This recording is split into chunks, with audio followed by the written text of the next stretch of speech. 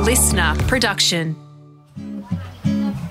Howdy, you are listening to episode 126 of the Howie Games Part B, Scotty McLaughlin, the next chapter. On we roll to one of the biggest races in world motorsport.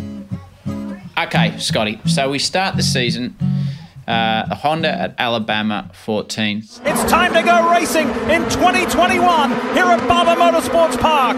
Green. Firestone against St. Petersburg, 11th. Green is the call. Who gets the jump? Green. Look at Newgarden on the inside. He's getting forceful. Then we get to the Genesis 300 in Texas, which is your fourth IndyCar race, third for this season. Tell me about that. Texas Motor Speedway, the Genesis 300. Pelot sees the green first. Well, first off, the first two races, I was in positions to be back edge of the 10, if not further up, and just things didn't quite well. We didn't quite do the best job on strategy and a few things. So always believed I had the pace. I felt really strong in the first outset of the season. So I've had two solid results, and then going into my first oval, it was sort of like, I had a feeling I had a really good couple of test days in Texas before we got there, and I was like, I feel pretty decent. It's just a matter of learning everything and learning what the draft's going to feel like, and as it's a hugely different game on the ovals, especially at those speeds.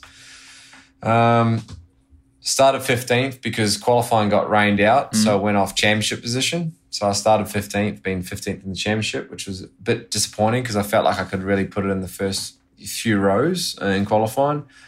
And then everything sort of just fell our way. It was one of those things where we pitted at the right times, we had great strategy, and then we had car speed.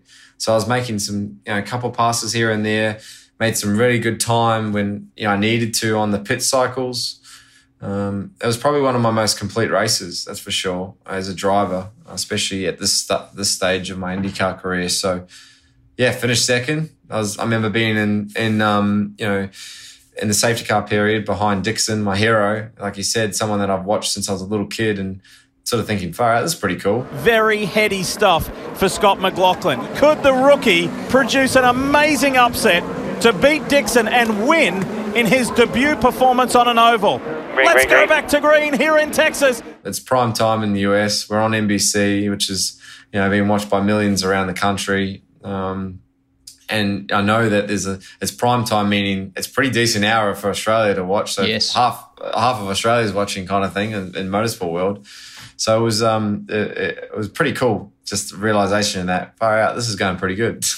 And to finish second to get your first podium? Yeah, that was special. I mean, I probably had a little bit there for Dixie to have maybe a crack if I was maybe a second year or third year veteran, but not on a rookie. I was like, I'm going to take the second place and I'm just going to back her in a little bit. And I mean, you're a racer, so you always want to have a go at these guys, but I did the sensible thing and just made sure I brought home a second place. What a proud moment for him too, because he's impressed with McLaughlin, a fellow Kiwi, and to come home in a 1-2. He's got traffic is getting closer, but I don't think it's going to cause an issue. Connor Daly, he'll hang on there. Checkered flag at the ready. Scott Dixon wins back-to-back years and wins at Texas Motor Speedway for a fifth time. Well done, Scott. Great job.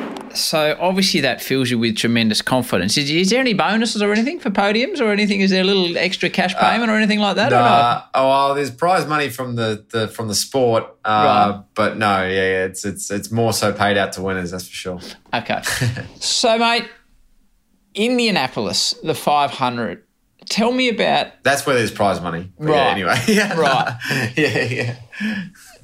So you came 8th the following week, and then it's probably the biggest race in the world up there with the Monaco Grand Prix. Tell me about your relationship with this race and your understanding of it and watching it growing up. This race is called the greatest spectacle in racing. Another custom that has been carried on since 1956 is for the winners of the Indy 500 to drink milk in Victory Lane. A number of popular names have participated in these Indy customs throughout the years. These include Mario Andretti, AJ Foyt, Al Unser, Juan Pablo Montoya, and Helio Castroneves. Well, it was always one of those things that was hard to watch growing up because it's on at 1:30, 2 a.m. in the morning.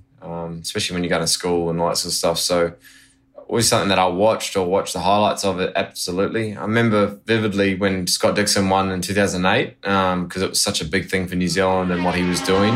As intense a competitor that has ever climbed in the cockpit at the Indianapolis Motor Speedway. Fans on their feet saluting Scott Dixon. He is in the short shoot, all kinds of wins in the IndyCar Series, but here he comes, Mike King, your next winner. They call him the Iceman, but today at the Indianapolis Motor Speedway, he is red hot, and he is the winner of the 92nd Indianapolis 500-mile race. Scott Dixon from New Zealand drives Target Chip Ganassi Racing into victory lane. It's a race that's always been on a bucket list for not only me, but many drivers. Fernando Alonso for Formula One's tried it. There's many other drivers that have tried to do it's called the Triple Crown. Yep. So it's just a bucket list thing. And normally that circuit packs in 400,000 on one day, like into the track. 400,000 people they have. That's extraordinary. I know. So the place fits about 250,000 seated. And then on the infield, they normally have like a concert going on that 100,000 people have no idea that there's a race going on because they're just having the best time of their life. And then the place is just rimmed on the inside as well. So I've been there before when it's 400,000 and that's amazing. But then this year was sort of like about 50%, I think it was. So it was still a decent amount of people. I think it was the world's biggest sporting event since the pandemic started. Was it 135,000 or something? Yeah, seated, but there was still a couple of people like walking around, and I think I'd be surprised if it wasn't sort of just under 200. But it was certainly an amazing. Oh God, it's just the relationship. You get taught the relationship between like IndyCar and the track. Like Indianapolis is the home of IndyCar, so 75% of the teams are there. A lot of the drivers live there. The town is it's like Bathurst on steroids in terms of, if anyone's been to Bathurst 1000, like the town gets around it, but this is a city that there's stickers on buildings, there's your names on street signs, there's just like it's just built around this one race. It's incredible. I'll say this, you can't say this, but I used to hate going to Winton when we do the V8 supercars. And I hated, not the town, just the racetrack. Oh, mate, it's cold and wet and there's always freezing.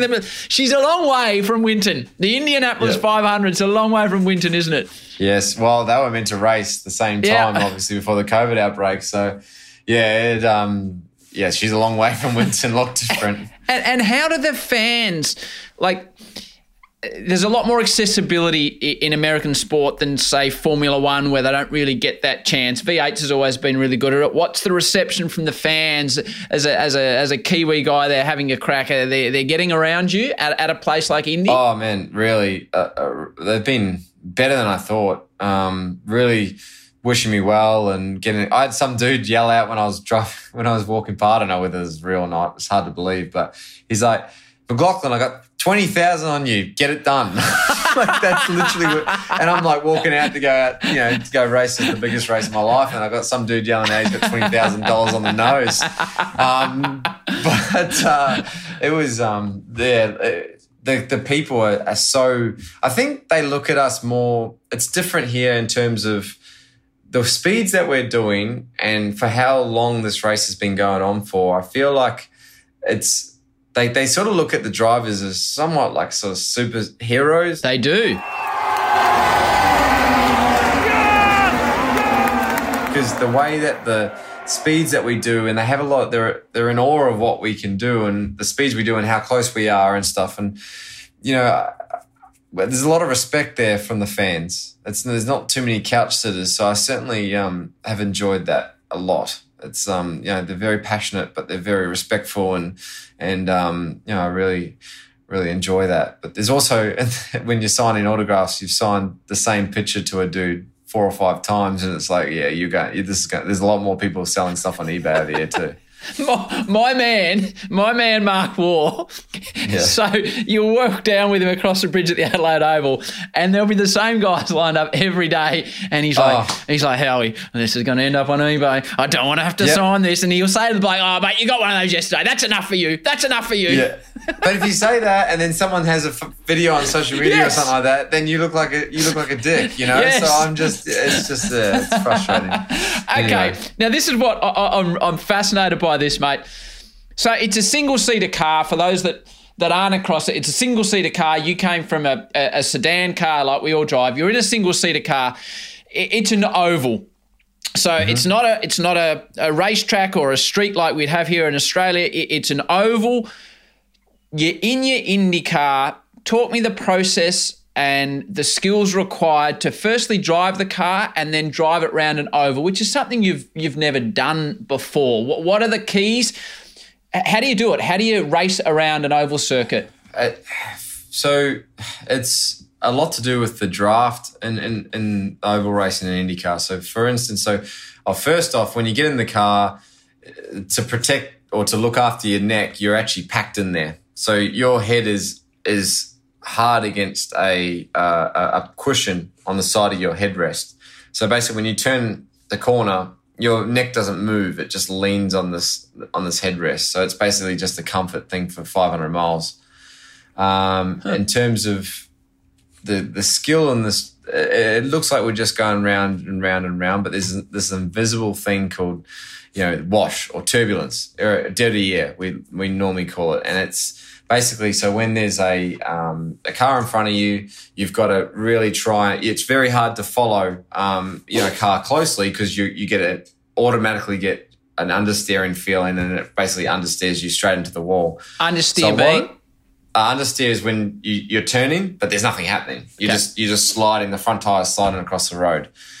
So it's all about timing in oval racing. So you can get a run in the draft. The draft is amazing, and you can be 10 or 15 mile an hour faster than someone and make the pass. But you've got to get that run, and if you get that understeering feeling, you stuff yourself, and you've got 2 or 3 dudes behind you trying to get you back.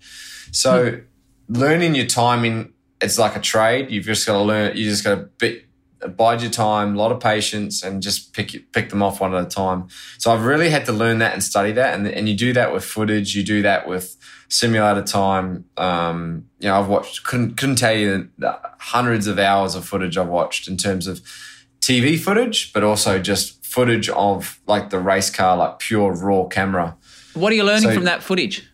Just where people position their cars. Because if you get an inch, or if you get 10 centimeters of your wing, your front wing, underneath the car. So if you just find a little bit of clear air, that's the difference between being really close and just getting a run, or if you get it right, if you get that 10 centimeters too far to the right, and you're right directly behind the car, you just pick up that wash and you're in the fence.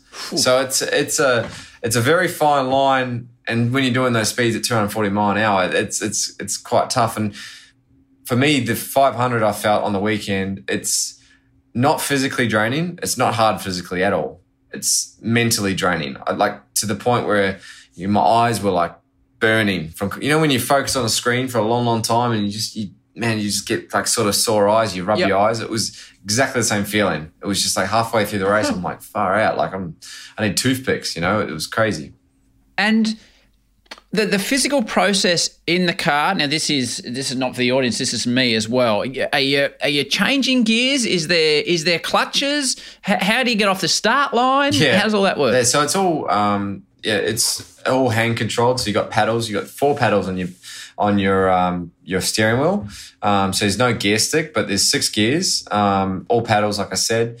And then you've got dual clutches. So you basically just got 1 clutch on either side of the steering wheel, which is a hand clutch. And so you've just got 2 pedals down the end, sort of like a go-kart, sort of in the pedal box. At the start, it's a rolling start. So our rolling start pace speed is 100 mile an hour. I don't know that in kilometres. 160 clicks. Yeah, that's it. As they see the front straight for the very first time, as they come to green, this is the Indianapolis 500 for everybody to see. Ready right here. A jumbled start. Scott Dixon gets the field wound up, and then first to throttle. Dixon leads 2 young guns into turn 1. So it's pretty fast already. My word, it is. Yeah. So you start first gear, you sort of build up the car. So you ride the brake, so you hold the brake, but you also hold basically 50%, 60% throttle, and you're just building up the momentum in the car. And then once you see green flag, you try and get a run on everyone else, and it's just a matter of trying to find your way through the start. But the biggest thing, so I was starting 17th on the grid, and everyone said you've really got to watch the wash because that's the biggest, the most cars going into one at one time, into turn one at one time. So the speed you hit there, like I was very close to faster than my qualifying speed going into turn one just because of the run that we get, but the slipstream. So you just I don't know if you've been on a bike and you've ridden behind a truck and you automatically you get speed. That's exactly what I was like. It's like I'm behind a massive truck and I just go so fast. You've got to be careful you don't sort of spin out at the end of it. And you were going, I had a look at your onboard camera. I think you were 4 wide at one point, Guru. What were you thinking, man?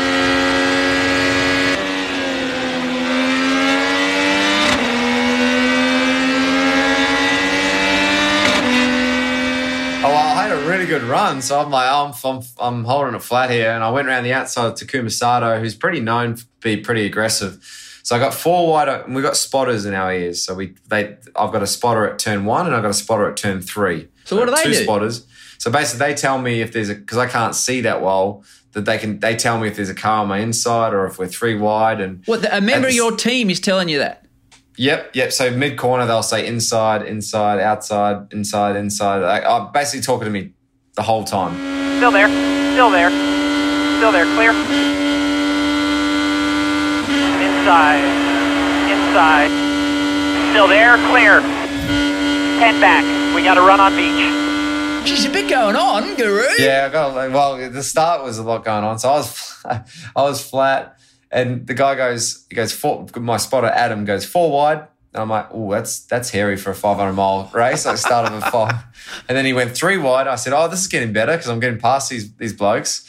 And then I turned into 1 and it was still 3 wide. I just backed off and I went back into my line. But those guys you've got to have a really big relationship with because they're your eyes in the sky. They're your helicopter. They're your police chopper looking for the criminal, like they're the guys telling you, what's ahead, all that sort of stuff. Get low. Stop it. Stop. Through the middle, right. There you go. Good job. And are they just doing it for you or for all your team, your other teammates? Every car has a spotter. Every car has 2 spotters. So there's 33 dudes at turn 1, 33 dudes at turn 3. The reason they have 2 at Indianapolis, normally you only have 1, but the reason they have 2 is because the place is that big that you can't see. The spotter can only see front straight in turn 1, turn 2, and then he loses me. So then that's where the next spotter picks me up, and it's turn 3 and turn 4. How long's the lap? 40 odd seconds. Okay. So it's a 200. I don't know what it is, but 40 seconds. But like at 235 mile an hour, it's a long lap if you think about it. So your main spotter, what's his or her name? Adam Fournier is my main spotter, who's always on my car. But then the ringing that we have for the weekend is actually Rick Ronneman, who's been at Penske for I think close to 40 years. So he's seen a lot. So these guys have other jobs or they're full-time spotters, these blokes? Some of them are full-time. So the NASCAR guys, they actually are full-time spotters. That's what they do for a job. Wow. That's all they do. It's like a trade. In IndyCar land, normally a spotter, you can have your own sort of spotter who's just a full-time spotter, but most of the time the spotters actually work in the team back at the shop. Adam, for instance, he does gearboxes and sub-assembly, which is, diffs and all that sort of stuff. He builds all those. Where Rick is actually retired now. He just comes in for the 500 and stuff. Mate, it's a fascinating conversation. What I'm learning is how much you have had to learn in such a short period of time, which is why your results, you won't say it because we mentioned earlier on, they are extraordinary results. Things were going really, really well at Indy, and then it didn't go your way in a pit stop, which I've read about, I watched, I still don't really understand. You need to explain to me how you were going in the race and then what happened, mate. I know it's not a massive positive, this part, obviously. No. It's part of it. But so I started 17th, like I said. We moved our way up to about, we were in the back edge of the 10. We were about 9th after a caution and pit stop cycles and whatever. So running pretty good, got to 8th and So on the oval, to make us go fast, basically, we don't need the brakes that often. So the brake pedal is traditionally quite average. Like it's very long, doesn't really work that well. But when you need it, you really need it. It doesn't work that well. So you're racing at 380 clicks and your brakes don't work that well. That doesn't seem that well thought out to me, Scotty. Yeah, no, it doesn't sound good, but it's true. It's all about speed, you know. And so by saying it's long, explain what you mean by it's a long brake pedal. Yeah, so it's basically there's a lot of air in the system. So the pads are you got a brake rotor and then you've got your pads and you sort of pull them. You pull them back, like the team starts them a fair way back or they get pulled back by the springs.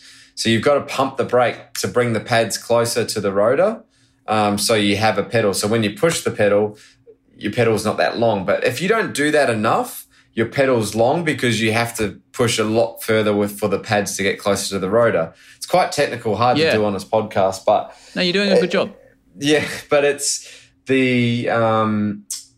what I didn't do, I did in the first and second stop, but I was trying to find a little bit of time into pit lane because I lost a bit of time previously because I was a little bit safe on the pushing the brake pedal and stuff. So I put a little bit of pump in the brakes. I did a little bit of that through turn 3, a little bit of that through turn 4, and you're meant to pit off turn 4. And I went to push the brake pedal and it went completely to the floor. I didn't pump or prep the brakes enough. And mind you, when you prep the brakes, you know, you're slowing the car down. So you're doing sort of 230, but if you push the brake, it's going to slow it down a considerable amount. And that's 2 or 3, 4 tenths that you can lose, which is everything in this race. So when I pushed the brake, it was like I was pushing a brick wall. There was just nothing happening. So I was all about pumping the brake and I just about got it stopped and wound up. The pit speed is actually 60 mile an hour, 100K. And I hit this pit speed at 66 mile an hour. So I pitted actually, this is a frustrating part. I pitted with Elio Castroneves, who ended up winning the race. So I was right on the same strategy as him within the lead group. So it's one of those what could have been, and we had a fast race car. Luckily for us, we had the penalty. I did the drive-through. I come in, and then there was a caution straight away. So I didn't lose a lap. I was able to come in and get some fuel. So they put me off strategy a little bit. Here comes Pagenaud inside McLaughlin. If they were smart with McLaughlin out of fuel, he lets him go by. So Pagenaud now is in the mix. But it was a bit of a risky strategy. We just needed some yellows towards the end of the race to save some fuel. Anyway, come out and I was battling. I was back with Elio Castroneves and Alex Ballou, the guys that were battling to the end, and I ended up right on their tails, saving a bit of fuel as much as I could, just hoping for a yellow flag, and no yellow flags came. So I think there was 2 caution periods, and it was the fewest caution periods ever in the Indy 500, and I just happened to race that race. And unfortunately, 2 laps ago, I had to put out a 4th, I think it was, and come in for some fuel. But if I had a yellow flag, a lot of ifs and what could have been, but if I had a yellow flag, we were right in that fight. It would have been game on again. So it's just unfortunate. It's a place that chooses the winner. It's you got to be perfect on the day. I wasn't perfect on the day, so I didn't deserve to win that race. But I felt like we did a really good job sort of picking up and getting on with it after such a crazy day. There's a 4-time win on the line for Elio Castroneves. Look at the crowd. They know history's on the line. Welcome to the 4-time club, Elio Castroneves. That is awesome. Mate, I was screaming at the TV for safety cars, yellow flags, whatever you want to call it. I would have loved it. I would have taken anything. But the leading rookie, which is something to be very proud of. So you're sitting 9th in the championship. I was talking to, so there's an Australian that commentates IndyCar, Lee Diffie, who is going to come on the show in a couple of weeks because he's also going to be calling the 100-metre men's final at the Tokyo Olympics for NBC. Like you don't get any bigger in sports broadcasting. Oh, it's massive. This is a dude that used to commentate on the V8 supercars at bloody Winton. So we'll get Diff on. I've had a couple of chats with him late at night. when he's a man that knows how to enjoy himself of an evening. And doesn't he? I've looked at these numbers and thought this is amazing. And I was asking Diff about it. He said, mate, and I know you won't say this, Scotty, but he said what he has achieved so far, he is turning heads in the paddock. People can't believe the job he's doing. I heard Raymond Grosjean on one of those podcasts you were talking about recently at the start of the show, and your player profile is saying the most impressed he has been is the guy from New Zealand, Scott McLaughlin, how well he's adapted. So that gives people an idea of how externally you are being seen. Sitting 9th in the championship, you hadn't driven a car 2 years ago. How do you feel about how you're progressing? No, I'm traditionally very hard on myself, you Howie. Are. Really, really hard. Yeah, so the Indy race really, it didn't sit well. I'm pretty disappointed with that and still sort of getting over that. And I probably won't get over it till I get in the race car in Detroit next week. But it's one of those deals where, I know that I've got one of the best cars in the paddock. I'm with Penske. I'm one of the best teams. So my yardsticks are my teammates. And right now I'm beating 25%, maybe 50% of my teammates, which is sometimes I'm getting, all of them, not all of them, but I'm happy. I'm content. I'm learning. Every time I'm getting in the car, I'm getting better and better. But I've got the hurdle of learning tracks at the same time. Yeah. So I think for me this year, I need to be realistic. And if I can keep being consistent and getting those top 10 finishes, and if I can finish in the top 10 of the championship, I'd be stoked. But I think I'm on par with how I should be going. But obviously, I want to win, and I'm very competitive, like almost sickly competitive. So it's frustrating for me not to be right there at the moment, but I know I've just got to be patient and take time and believe in my ability and hopefully get it done. As I said right at the start, if you haven't listened to Scott's original chat on episode 78, please check it out. Before Scotty was the biggest star in V8s, a triple champion no less, Scott lost a title many thought was destined to be his. What happens then? I just start crying. It's just like the hardest moment in my life. I worked so hard to get to that point from when I was 6 years old, getting sponsorships and stuff. And then I was in a position, a great team to win. And I had the big boss there, Roger, watching me. And I felt like I felt like a failure. I felt like I was a loser. There's a lot of emotions, but I sort of pulled it in because Dad was always hard on me when I was younger. He's like, if you're ever going to cry, you go in the trailer and you don't do it with anyone. You don't show your emotion because no one likes a sore loser. He was always strict on me like that. So sort of pulled it all in when I was coming to the pits, but just broke down again when I walked in and basically saw everyone and DJR crying. It was like a grand final defeat for a losing team, in AFL. So yeah, it was hard. We won the team's championship, which was a very big thing, but everyone wanted to win the drivers' championship as well. And I was so embarrassed. Embarrassed? That's an unusual word. Yeah. I was just like, especially when I rocked up to the gala dinner the next night, the awards dinner, like our Brownlow The very next night. The next night, and seeing Jamie with the championship cup and all the highlights literally from the race in Newcastle, and literally every highlight, mate, like there was like 4 or 5 highlights, and it was all my stuff ups. That was, of course, Scotty in his original episode back on number 78. Let's continue with the next chapter. Mate, when you Google IndyCar, which I've been doing a bit of over the last 48 hours, the first 7, 8, 9, 10 things you see are enormous crashes. Both in the 231s, the first driver to put any lap in the 231. So forward trouble! Oh, what a crash! What a terrible crash! Up and over, car flipped, came back, up and over. That was a hard hit. He's fine.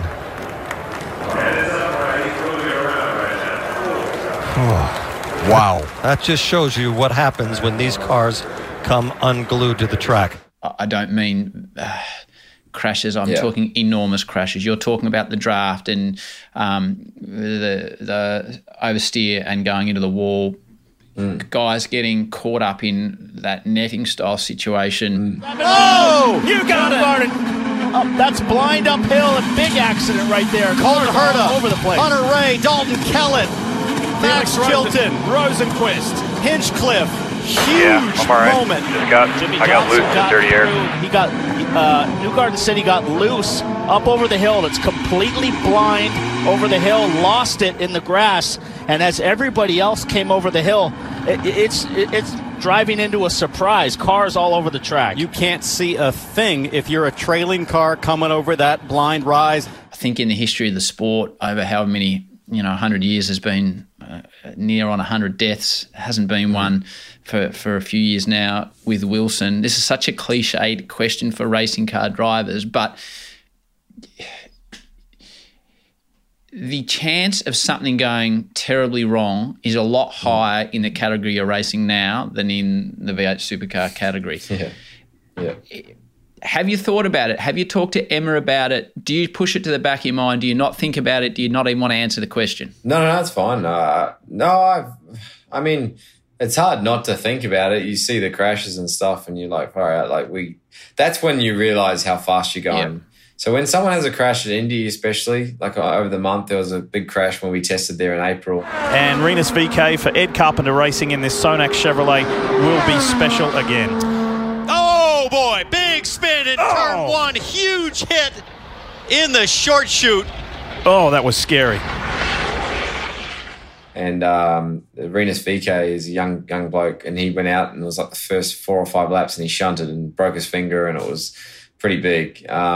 And I was like, far out, like this, that knocked my socks off a little bit because I was coming in off, second at Texas, and I was feeling pretty confident with myself. And so, yeah, that knocked me down a few pegs. The risks. For me, I know the risks. I know, what I'm doing is there's a risk, but it's not going to stop me from doing what I love. I think the moment I worry about that is when I've got to stop doing it. My wife Carly's and my mum and dad are very apprehensive. My mum and dad have always been a bit apprehensive about open wheelers. Yep. As a whole, so it's been hard for mum and dad, especially when they're not here. And as you know, probably as a parent, that they feel more secure if they were here. So watching that on TV and Buffhead here going 4 wide into turn one on a 500-mile race, makes them a bit nervous. But it's just but that's the thrill of it all too, Howie. We're kind of sick in the head a little bit. We thrive that thrill, we thrive that adrenaline that gets us going. And I don't think any race car driver in the world doesn't have that fear of the worst happening. But that's what makes it so exciting for us and so unique to any other sport. But yeah, look, there's risks, but you've just got to make sure you don't put yourself in some positions. And if it is, unfortunately, if it does, touch wood, if it does, something bad happens which is out of your control, you can't do much about it. You just got to. I love my job. I love my life. I love everything about it. It's just, it is part of it. As you know, mate, I'm a massive Formula One fan, and there's a fair bit of tension between the Formula One drivers in a way. That Drive to Survive is an outstanding show. I'm sure you've watched it all. Yeah. On Netflix. I haven't quite got my head around the relationship in American motorsport between the drivers, because in some ways you see the clip on the news, the old play of the day, where blokes have an incident and then they just punch on in the pit lane, which is always interesting.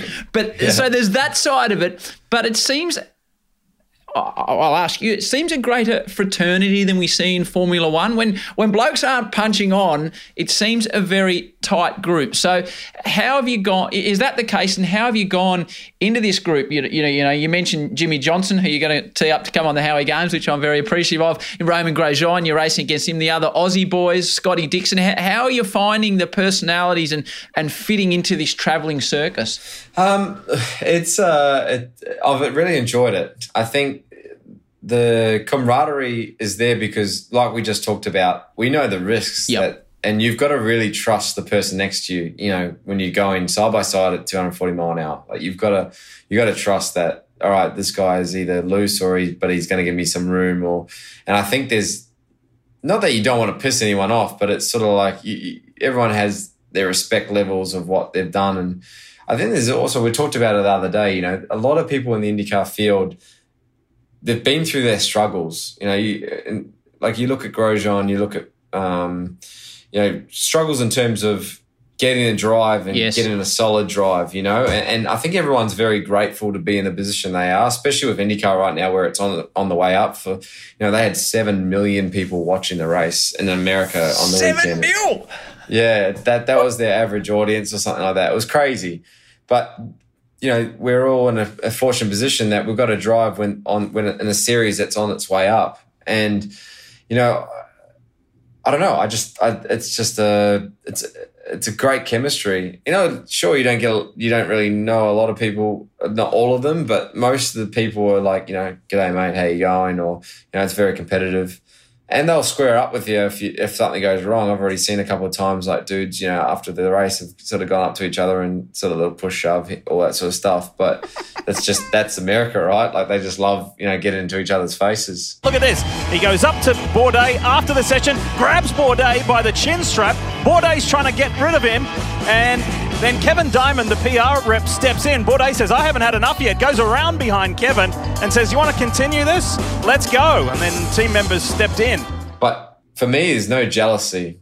And that's what Australia had, I felt there was a lot of, it's that tall poppy syndrome, but it's like a lot of jealousy of where people are. People, you know, sure, everyone wants to be Scott Dixon. Everyone wants to be 6-time champion and whatever, but there's that respect level where it's like, well, man, he puts himself in those positions and that's what gets him the titles.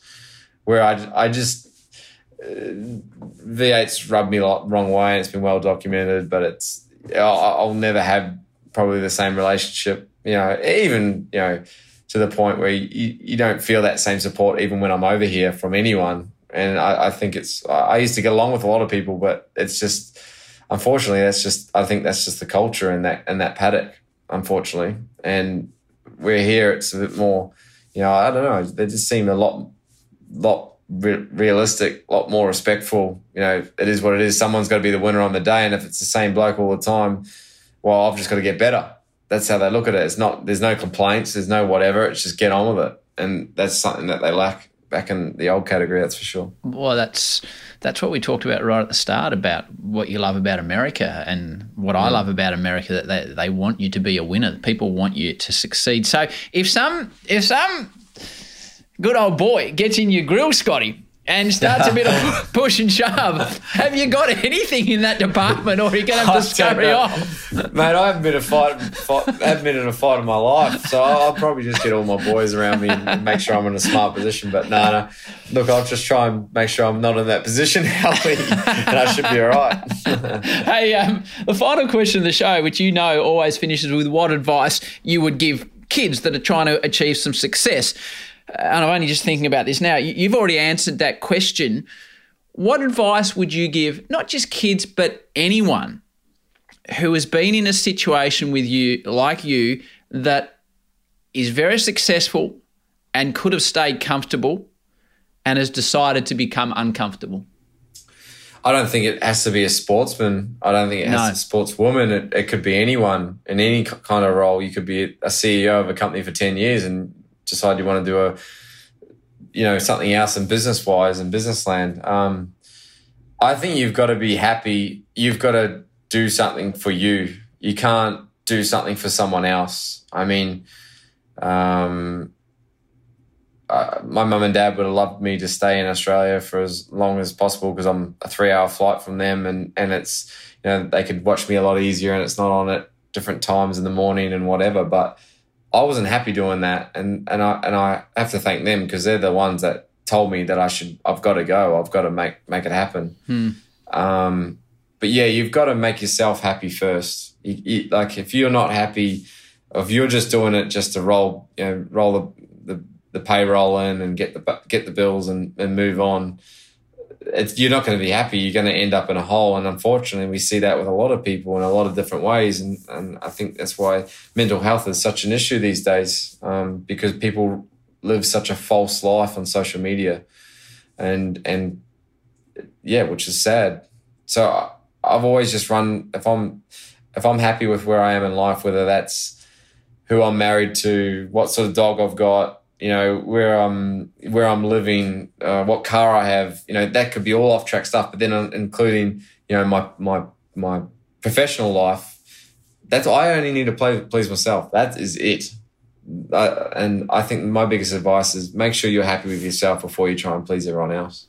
It's a great answer. You reminded me when you mentioned a car. I was rocking around in the old Holden Crewman, had it for 13 years till my beautiful wife said, if you don't get rid of that car, I might get rid of you. And the first thing I did was I rang my man, Scotty McLaughlin. I said, righto, who do I speak to? And you put me onto a bloke. And then the boys at Rex Gorell via you gave me a nice discount on the Ranger, the big rig, the kids call it. So I'm officially thanking you for that car, Scotty. It does a very nice job. Good. So thank you for that. Well, I'm just glad that you said you paid for it, Howie, because there's certain people, i.e. Tim Hodges and Jack Revolt, that I do the podcast with that think that I'm just going to get them a free car. Oh. Boys, get your wallets out. Howie did the right thing. I got them a little discount. That's right. A little discount, but yeah, bloody tight asses, those two. Spot on, mate. And to hear from Tim and Jack, it's Balls and Bumpers, your podcast, yeah? It is, yep. Yep, on all podcast forms. And before I let you go, I would be remiss of me not to say my man from New Zealand who dominated Australia has now gone to America, who says he's a low-key New Zealander, even though he doesn't keep an eye on the cricket score and he's not going down this American path. He has bought out his own range of merchandise, which I tell me about the merch, Guru. Tell me about the merch. I appreciate the plug, Howie, but look, we did it like a little bit of a limited edition. Right. We're going to bring out our own. Just wanted to see how many people wanted it, and it went very well, which was fantastic. So we're going to do a bit more in the future, but keep an eye out. But the SN3 collection is going to get bigger and bigger. I hate to say this, but the Howie Games are currently going through a merchandise deal ourselves. So I want a SM93, and I'm going to send you a nice little Howie Games wind cheater over there that maybe you can wear around the paddock. Let's do a swap. Yeah, we will. Hey, mate, I mentioned at the start, and it sounded a bit silly, how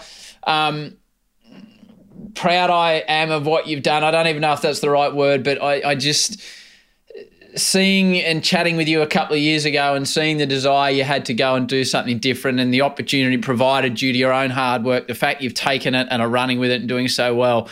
I think so many people here in Australia and New Zealand are just so stoked with what you're doing, mate, and we get up and we watch the racing and we listen to Lee Diffie and you can just tell he's calling your name and he's loving that, and it's just, you mentioned whether the support from back here, there's so many people who are invested in what you're doing, mate, and cheering for you.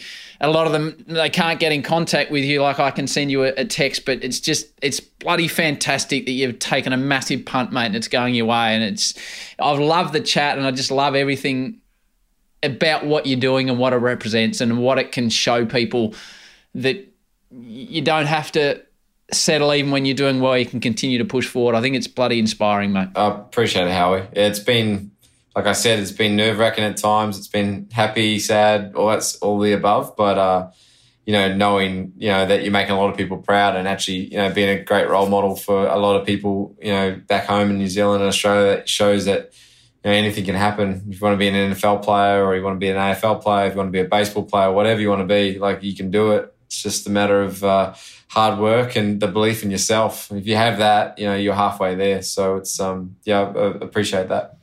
So do I just ring Jimmy Johnson direct, or how are we going to roll that one? No. I got you. Maybe what would be good is you'd send me like a little selfie video or something like that. And then I can go, hey, this bloke, and I'll just text him it and say, hey, this bloke really wants to get you on the podcast. Right. I'll sort something out like that. Hey, mate, stay safe. Yeah. We'll be watching your next race, and the next chapter, I think it's the way forward on this podcast, mate. You're a star. Thanks for having a chat with us. Next chapter, no worries. Next chapter is like we won Indy 500 or something. We'll get me back then on. You'll be a three-timer. A three-timer. Yeah, exactly. Thanks, Stay safe. Cheers. Cheers, mate. That's it for Scotty McLaughlin, the next chapter. What a dude Scotty is. If you're not already on board his bandwagon, tune into what he's doing in the USA. It is in IndyCar. That's the category. He's driving a sort of blue and white style car for Penske. Keep an eye out for Scotty. He is a star. And he is now, hopefully, at some stage going to become the show's first three-time guest when he wins Indianapolis. That would be epic. 2 episodes in a week. If fair to say Darcy's has been under the pump, but he keeps firing. Thanks to the great man. Thanks for giving our new concept, The Next Chapter, a go. Hit me up at MarkHoward03 on socials about who you would like to hear on an updated episode. Until tomorrow, geez, they come around fast, with Dylan Olcott, peace and love. And we can do it if we try. If we try. If we try.